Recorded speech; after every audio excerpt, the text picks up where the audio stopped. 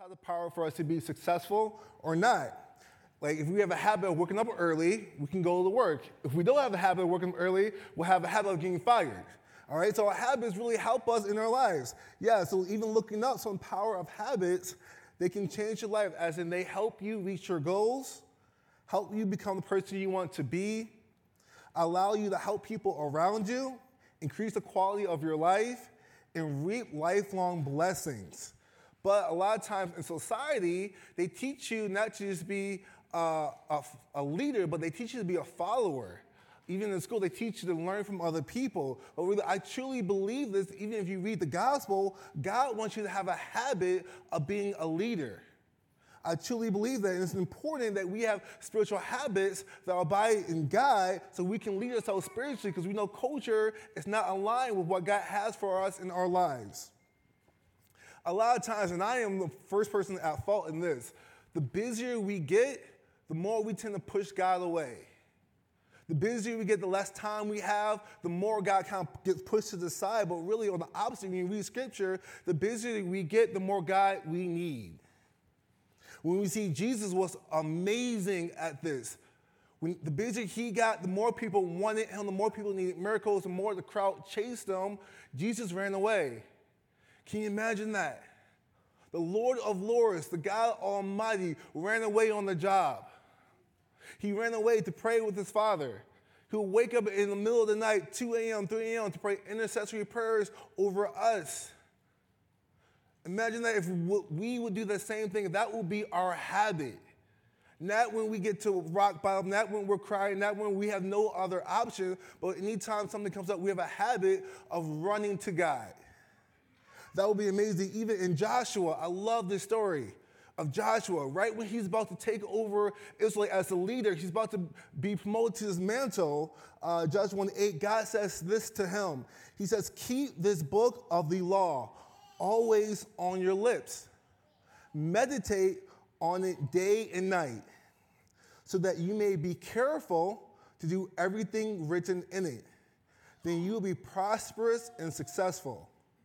And sometimes that's the opposite of what we think. When we get promotion, we think we have to do more. But no, what did God tell Daniel? No, if you get promotion, you have to abide in me more.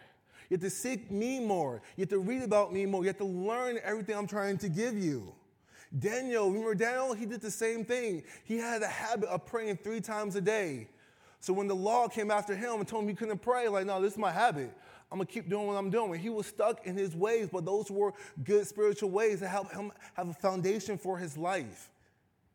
See, the spiritual leaders seek God for guidance daily. And it's not something they think about. They have it in their routine. That's where the word religion comes from. It comes from something you do routinely. But they routinely aren't just going through the motions. They're routinely abiding in the Lord.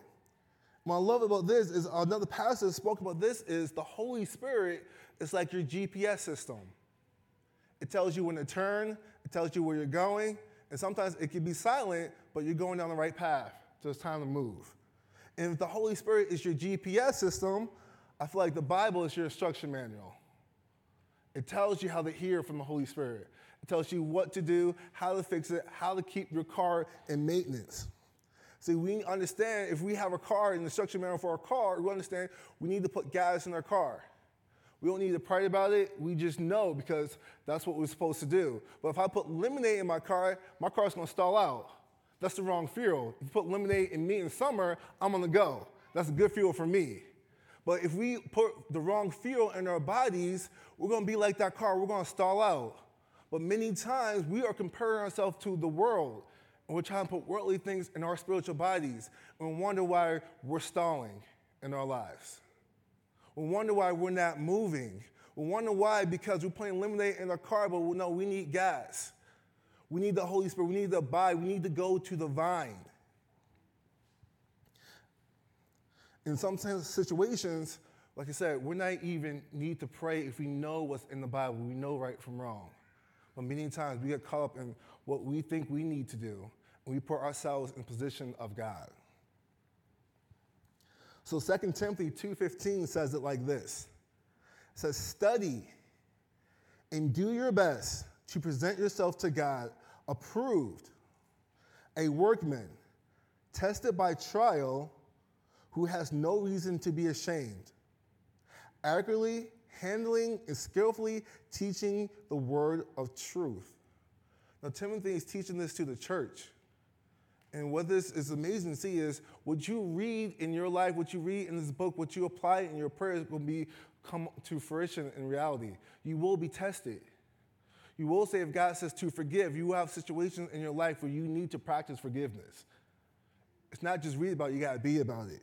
If he says it's good to give, you have situations in your life where you're going to need to apply and to give. And this is Timothy saying, study it so you know what to do when it's time to do it.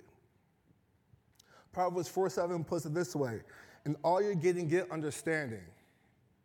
Now, sometimes if we have a choice, you have $20, do we want to buy a book and get wisdom, or do you want to go in and out? A lot of times I choose in and out, but it is so good to buy a book because in and out is going to be gone within an hour, but a book will stay with you the rest of your life, that wisdom that will come to you. You can get success through that. This is what Scripture is teaching us. It tells us to renew our mind in the Lord. And what I love about this is Hosea 4:6. This is a warning to tell you how truthful the world we live in today. It says, my people are destroyed from lack of knowledge. Because you have rejected knowledge, I also reject you as my priest. Because you have ignored God or ignored the law of your God, I will also ignore your children. That's some heavy stuff. Some heavy stuff. If we don't apply what we learn through this book, we can lose what God has for us in our lives. That happened to Israel. They rejected God from generation to generation, and many troubles came their way, and God said, hey, come back to me, come back to me, come back to me. And they lost out on their blessing because they didn't read the book, because they didn't apply what God had for their lives. And many times, even we sit here today, I know we are strong Christians. We have ministry upon ministry within this church. But a lot of times we miss out on several things, maybe not our salvation, but we miss out what God has from us because we're too busy trying to do what we think we need to do instead of abiding what God is telling us to do. And I am number one at fault at that as well. This was convicting to my soul. Even in ministry myself, I need to learn, God, what do you have for me there? How can I abide in you? Not thinking, what can I do to push this forward? This was a gut check for me. And it's a good gut check for all of us, but I love the fact that he said, if you abide in me, I will bear fruit in you. That's all throughout the scripture. So teaching the word of God isn't just to put parameters on our lives. Or abiding or reading the word, it's not just put parameters, but really it's a safeguard. So you think about Adam and Eve, and God told them not to eat of the fruit of tree of good and evil, it was to protect them. A lot of things in God's word, in God's Holy Spirit, when he speaks to you, it's not just to restrict your life, but it's to protect your life from what the enemy is trying to get at you. If we can have that scope, we can live more freely and understand what we're trying to do. Everything in here is for your own protection. What I love about the habit is really when I look back in my life, and Wes told me to really help preach today, I feel like my testimony is in the habit. I feel like I'm here today because of the habits that not only that I developed that were given to me. So I'd love to even kind of get into my own story and share where I come from and share how the habits of getting into God's word and praying has helped me in my life. So once again, I'm originally from Chicago. I've been out here for 4 years. So I love deep dish pizza. I love the Chicago Bears. Still to this day, I have an amazing family. I'm the youngest of 3 siblings, so I have an older brother, older sister, and my mom and dad. They live still back in Chicago. But what one of my fondest memories of my family was my mother would read the Bible to me every night and ask me questions. And that stuck with me because even after when I'm able to read it myself, I kept that habit up. I just want to pause here. So not only to our parents, but everybody here that's in ministry, the habits you have aren't just for you. The habits you have are a reflection of God, and they inspire others around you. So when you go into the schools, you have a habit of loving on people, speaking highly of people. That's a reflection of God. And those kids will pick up on that. When you go to your work and you minister to those around you, they will pick up on your habits. You have influence beyond your measure. I didn't have a habit of reading the Bible. My mother gave that to me. Your habits that you guys establish now will affect all of those around you. So the Bible is the Word of God. And we need to read it and apply what it says. I love this. I had a graphic up here, but it's from Guardian.com. They have an amazing reference. I talked about how many times the Bible references each other, and they have all these different graphs. And one of the references talks about how there's 360,000 references the Bible does for Bible verse to Bible verse. It references each other. And the other graphs talks about how every Bible is connected to another story. And you see this amazing rainbow of how everything's connected in one page. In one major book. So yes, the Bible was written by man, but it was influenced through the Holy Spirit. These are God's words. Man cannot do that. So we truly believe that this is 2 Timothy 3:16, that all Scripture is God-breathed and is useful for teaching, rebuking, correcting, and training in righteousness. So growing up, like I said, I had this habit of reading that my mother gave me. But at the same time, I was just like any other kid. I just wanted to fit in. I played sports, wanted to have friends. I was just like an average kid. But really, it wasn't until high school when I came into sports. So I actually didn't play sports until my brother started playing sports. And since he was older, I just copied everything he did. I just followed suit. He ran track, I ran track. He played football, I played football. He told me to throw cake at somebody, I did it. So it was, like I said, it wasn't even me. I just did it. So if I got in trouble, it probably was his fault. But I got the blame for it. So I played sports because that's what my brother did. But then I kind of found out my identity in that. And I loved it. I found my friends in sports. I actually was part of FCA when I was in high school, Fellowship Christian Athletes. I wasn't afraid to pray with people. But at the same time, I couldn't call myself a closet Christian, but I kind of kept to myself as well. But in high school, my junior year, I had a very good year. I was able to get all-state in the football, all-state in track, and all of a sudden I started getting all this attention. I went from just being a normal kid to being very popular. I was on the homecoming court. I didn't have any money for college. All of a sudden, I got a whole bunch of scholarships, college for free. I got to pick where I get to go. I was looking football to win state. Number running in track. I'm like, oh, yeah, I'm going to win state in that. Finally got attention from a girl. I'm like, yes. First time in my life, I got attention from a girl, got a girlfriend. I'm like, this is going to be my best year yet, God. I've worked so hard for you. And I've worked so hard in my sport. This is my goal. So I had everything going for me this year, but then at the same time, all of that was taken away with one hit. I ended up tearing my ACL in football, so I lost a lot of scholarships, lost a chance to win a championship in football and track, lost going out with my friends. The girlfriend eventually left me too. But really what hurt me the most was like, God, where were you in this? It's not that I didn't put you second, God. I was praying for my team in the secular school. I was part of FCA, God. I loved you, but why did you take everything I worked for? Why did you isolate me? Now I'm in this big old ice machine on my leg, and you're cranking my leg 3 times a day just to get it to move. God, why am I in this position? And did you know what God said? At that point in time, he was silent. I did not get an answer from him. I did not get anything that I knew coming from the Holy Spirit to why I had to go through this pain, why I had to lose everything I worked for at this moment in time, why I was isolated my senior year in high school. So I had to make a choice. There was no more parties, no more friends, no more sports. But I chose, God, I'm going to serve you anyway. It was a habit of still reading my Bible. It's like, God, I've had this happen since I was a child. I will continue to read it. I will continue to serve you, even when I'm mad, even when I feel like you took everything away that I had worked for. The one verse that really stuck out to me is Joshua 1:9. It says, have I not commanded you, be strong and courageous. Do not be afraid. Do not be discouraged. For the Lord your God will be with you wherever you go. This is a very encouraging voice to me because I didn't feel like God was with me at that time. I didn't feel his presence all my life, but that's what his word said. So at that point in time, I said, God, I'm not going to go off my emotions. I'm going to go off the truth of your word that you are with me, and I will push through this season. So when you feel like you're lost, God is still on your side. Matter of fact, there are times when you feel lost. You may not feel his presence is where he's really pushing and working in your life. We just can't see it at that moment in time.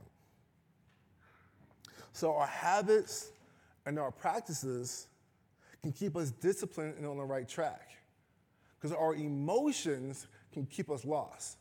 If we do what we feel, we're gonna be up and down depending on the day, depending on the weather, depending on what someone said to you at work.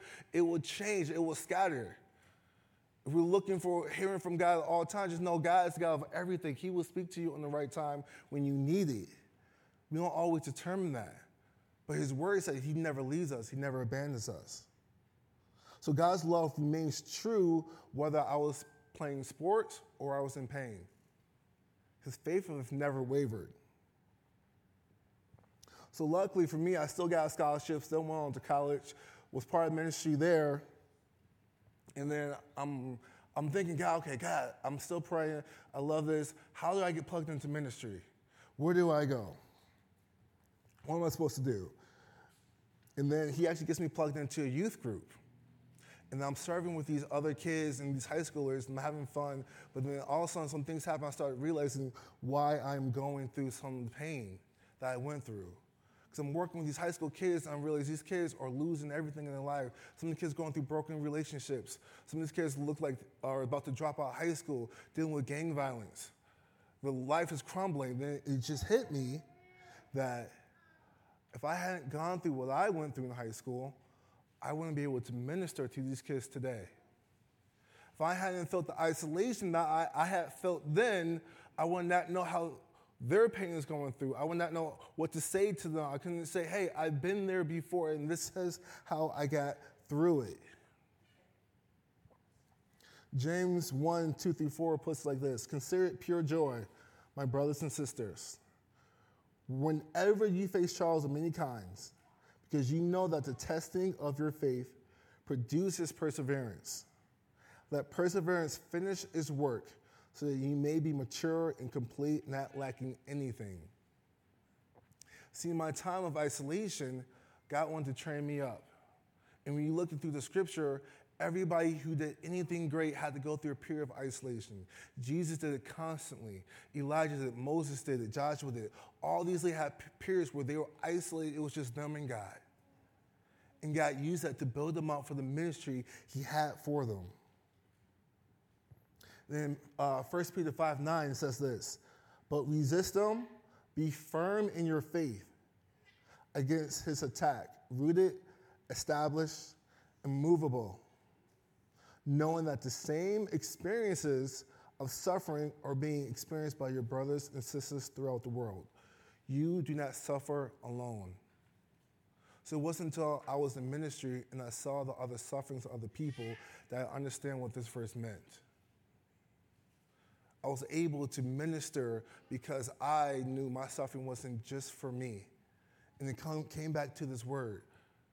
Some of us, we get so caught up in our world, in our struggles, in our pain, and we seclude ourselves, and we don't let anybody in. But here's God's word saying, no, your suffering is in the community.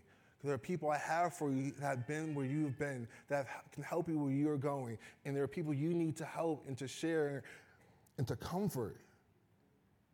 And I love that just because we're not here alone on ourselves. Jesus had a community with them as well. So all of a sudden, at this point in time, I went from thanking God for my trials. Thank you, God, for allowing me to go through this period. Thank you, God, for letting me go through the isolation. Thank you, God, for giving me time where I was only just me and you. So my worst pain became my biggest praise. And sometimes we forget that when we go through suffering. The suffering in itself isn't bad, but it will prepare you for what God has for you later on.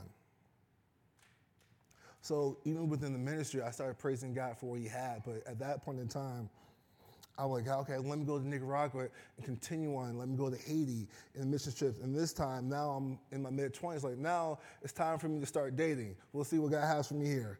So part of my dating story is you have to go to awkward. You have to be vulnerable with people. So I have a funny clip from the movie Hitch where he eats something and he gets allergic reactions. Like, oh, no, I'm good. But his face flares up. He's like, oh, no. I feel like that was my dating life. That was definitely my daily, but eventually I met Myra, my wife over here. And then, yeah. So then she accepts all the awkwardness.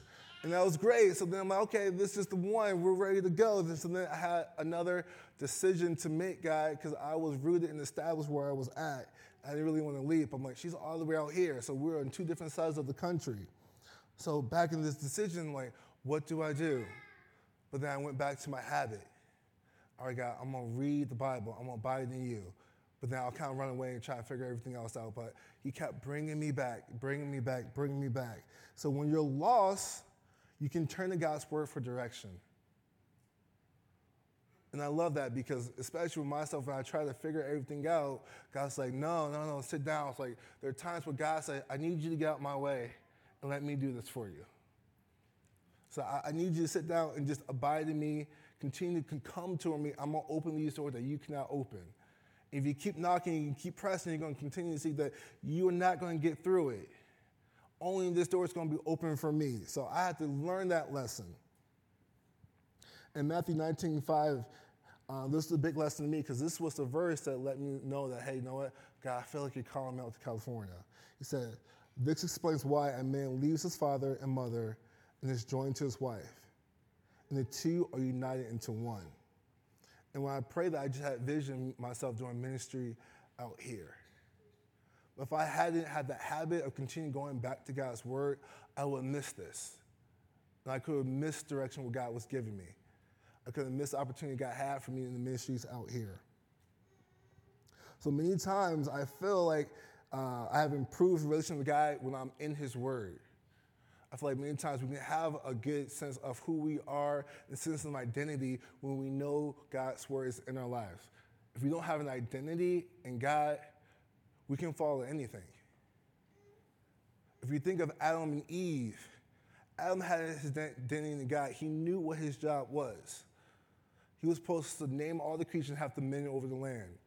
When Eve came, she actually didn't have a name, right? When she was just called the woman. So when the serpent came, who was he going to mess with? Adam, supposed to be the son of God, or the woman who had no name? He went to the woman because she didn't have her identity in God. Though Adam at that same time was supposed to have dominion and supposed to control it, so he didn't do his job. But that's critical for us because if we don't know our identity, we will continue to fall and we're an easy target. We're an easy target for the enemy to sway us either way. So it's important for us to have an established routine of hearing from God on a daily basis, reminding ourselves who we are in him. Because the enemy will continue to try to distract us, continue to try to get us down on our confidence and forget who we are and to change our identity to wherever he sees fit. So really one of my last thoughts is going back to Joshua 1:9. It says, have I not commanded you? Be strong and courageous. Do not be afraid, do not be discouraged, for the Lord your God will be with you wherever you go. So reading God's word and applying it to your life really helps shape your identity of who you are and who God is in your life. Thank you.